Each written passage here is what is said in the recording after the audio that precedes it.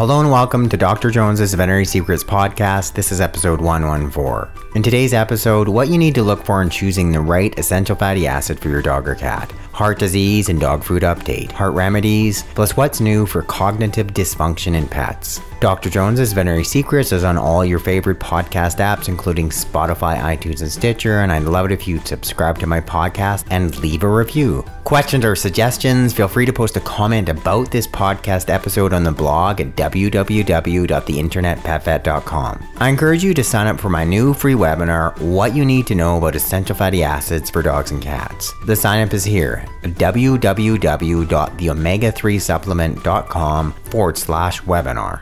Omega-3 fatty acids are one of the most important supplements in veterinary medicine. Some of the documented benefits: inflammatory skin disease, osteoarthritis, heart disease, kidney failure, cognitive dysfunction, chronic inflammation, some of the anxiety disorders such as separation anxiety, FLUTD in cats, autoimmune diseases such as lupus, AIHA, cancer prevention and treatment, feline asthma, fatty liver disease known as hepatic lipidosis, and recurring ear infections. The big thing here is that it's really important in you choosing the right essential fatty acid for your dog or cat. There really is a large difference in quality. So what are the essential fatty acids? Well, dogs and cats, they require both omega-6 and omega-3 fatty acids in their diet because they can't produce these essential fatty acids on their own. These are the essential fatty acids for dogs and cats. Linoleic acid, it's an omega-6 fatty acid. Arachidonic acid, it's an omega-6 fatty acid.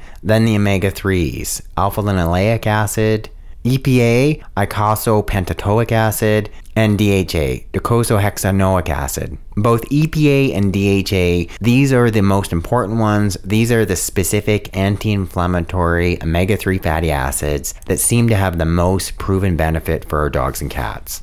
The quality of the supplement, it's really important. And if you're supplementing a diet with fatty acids, you need to be choosing one that really is of good quality.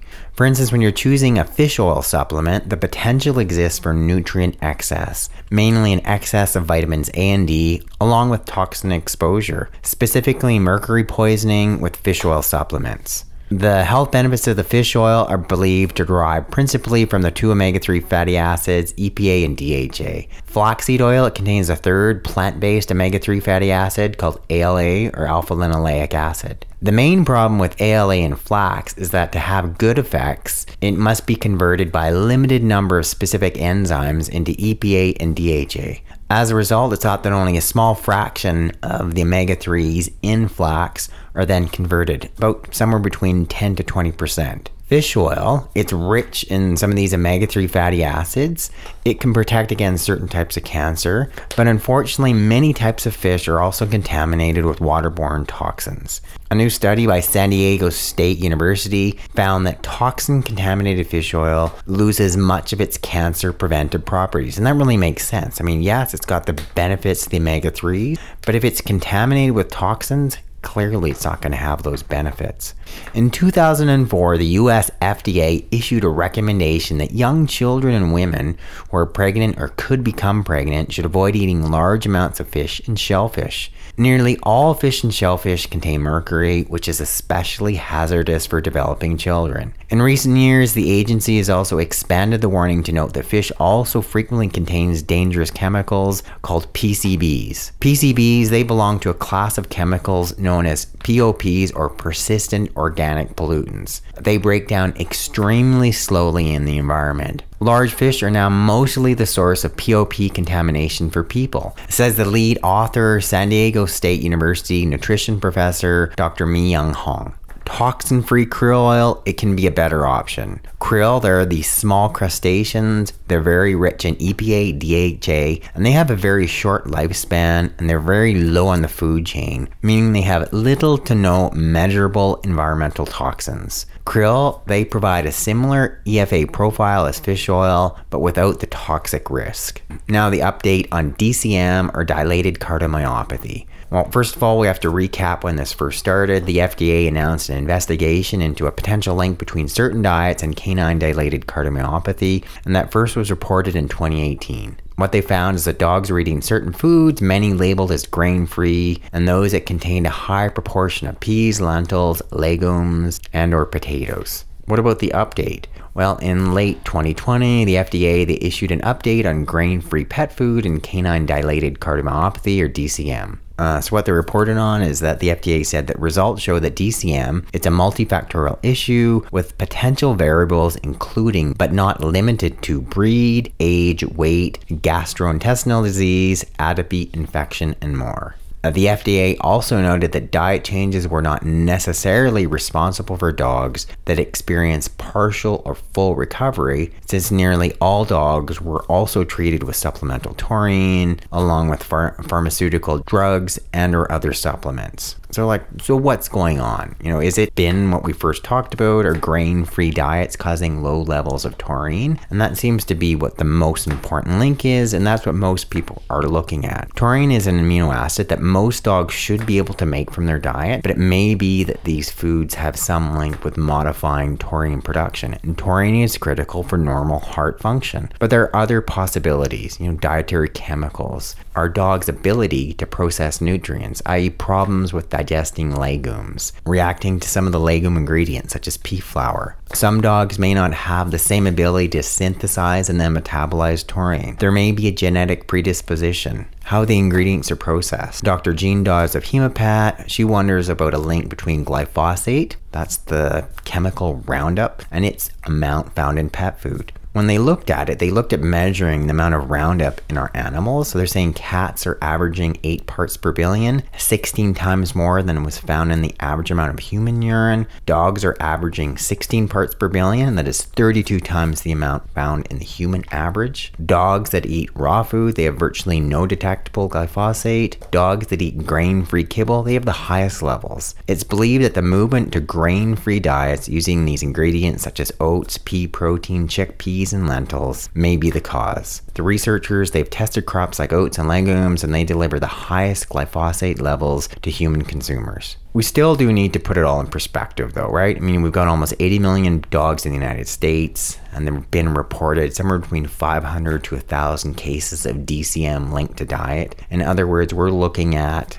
a chance of a dog developing DCM of 0.00067% may be related to a grain-free diet. Is this a real problem as reported by the FDA? Yes, but in my opinion, probably not near as much as most people need to worry. Do you need to rush out and change your dog's food?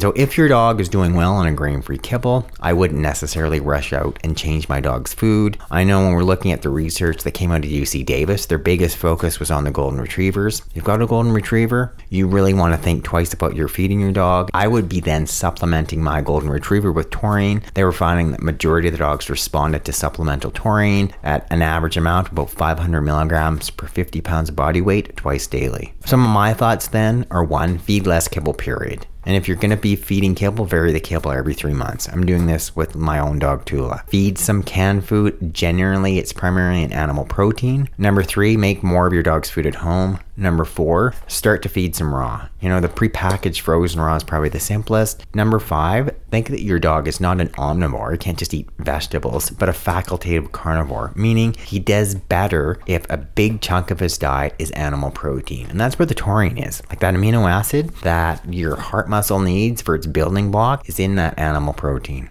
Then I also want to talk a little bit about some of the remedies for heart disease, and if you were to have a dog diagnosed, say with DCM or mitral valve disease. And these are some sort of pretty general common sense ones, but ones that you should be aware of. Number 1, hawthorn or hawthorn tincture. It's been shown to increase the ability of the heart to contract, as well as causing the outside blood vessels to dilate, making heart contraction easier. We're looking at hawthorn tincture doses of 0.5 ml per 20 pounds of body weight twice daily, and that's very similar to what the conventional heart medications do, i.e. vetmedin or pymobendin. Number 2, a natural diuretic. Your veterinarian's probably got your dog on a diuretic, i.e. furosemide. A natural one can include dandelion leaf. In heart disease, fluid will accumulate in the lungs and abdomen. The other benefit of dandelion, though, is it's rich in potassium, which gets lost in the urine with conventional diuretics. Doses of leaf tincture are 1/2 to 1 ml per 20 pounds of body weight twice daily. Doses of the dried leaves, 1 teaspoon per 10 pounds of body weight daily. Consider coenzyme Q10 10, this is an antioxidant supplement that's been effective in people in decreasing damage to the heart muscle. The dose is 5 milligrams per 10 pounds of body weight daily. Taurine supplementation.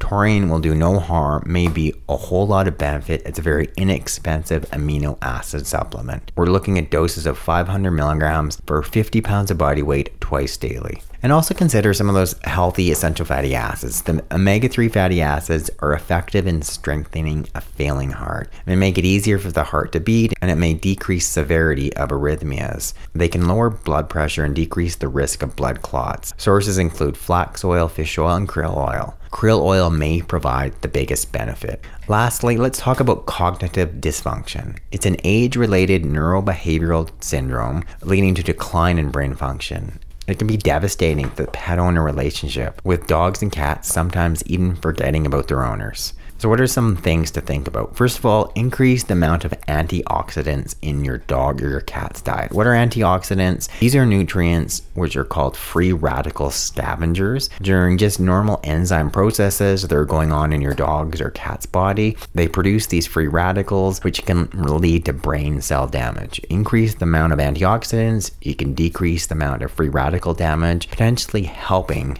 sort of this aging brain. Some of these include taurine, the amino acid we just talked about, flavonoids, some of these beneficial nutrients that are found in organic fruits and vegetables. Coenzyme Q10 we just talked about for heart disease.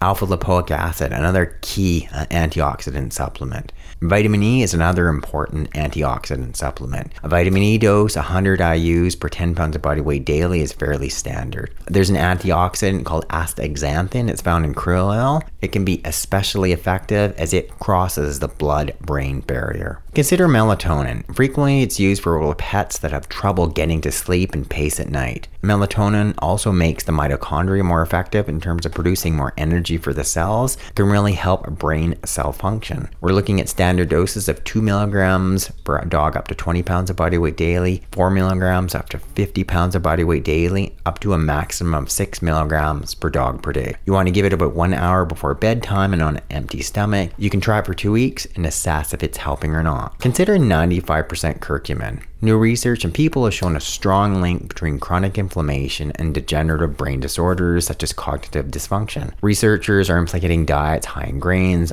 along with repeated vaccines as potential underlying causes. The active ingredient in the spice turmeric is 95% curcumin, and it's been shown to be effective in people with Alzheimer's. The animal 95% curcumin dose is 100 milligrams per 10 pounds of body weight once or twice daily. This is an important study that came out fairly recently. The efficacy of a therapeutic diet on dogs with signs of CDS, cognitive dysfunction syndrome. And this was a double-blinded, placebo-controlled study, and they actually looked at using MCT oil, a type of fat that comes or isolated from coconut oil. Dogs that were fed the 6.5% MCT oil diet showed significant improvement over baseline in all 6 categories of CDS signs, including 3 categories related to brain cognitive function, disorientation, altered social interaction, along with loss of house training. An easy way for you to do it instead of getting the specific clinical veterinary diet is just supplementing your dog's diet with MCT oil. You want to start with a low dose at half a teaspoon per 10 pounds of body weight daily, slowly increasing the amount to 1 teaspoon per 10 pounds of body weight twice daily. Some dogs can get upset stomach, some dogs can get diarrhea, but of all the things we're going to talk about today, I really think MCT oil would have the biggest benefit on your aging dog or cat's brain.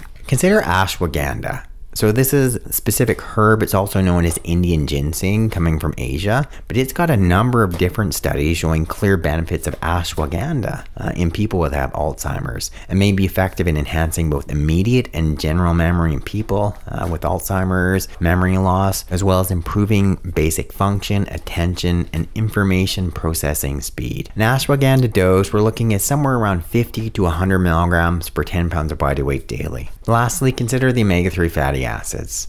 specifically DHA, it's been shown to improve cognitive function in affected dogs. Interestingly, DHA also appears to slow the progression of human dementia and Alzheimer's disease as well. There's one study that was performed in 142 older dogs with a variety of behavioral abnormalities, including disorientation, disrupted sleep patterns, altered interactions with family members, along with loss of house training. And during the 60-day period, dogs fed a DHA supplemented diet showed significant improvement in every one of these behavioral categories. Thanks, you guys, for listening to this edition of Dr. Jones's Veterinary Secrets podcast. This is podcast 114. Questions or comments, feel free to post a comment on my blog at www.theinternetpetvet.com. Lastly, I encourage you to sign up for my new free webinar, All You Need to Know About Essential Fatty Acids for Dogs and Cats. We're also covering an array of all my most important natural remedies, and I'm going to leave time at the end to answer your most important dog or cat health questions. To sign up for the webinar, go to www.theomega3supplement.com/webinar. There'll also be a link under the podcast description. Once again, thanks for listening. It's Dr. Jones.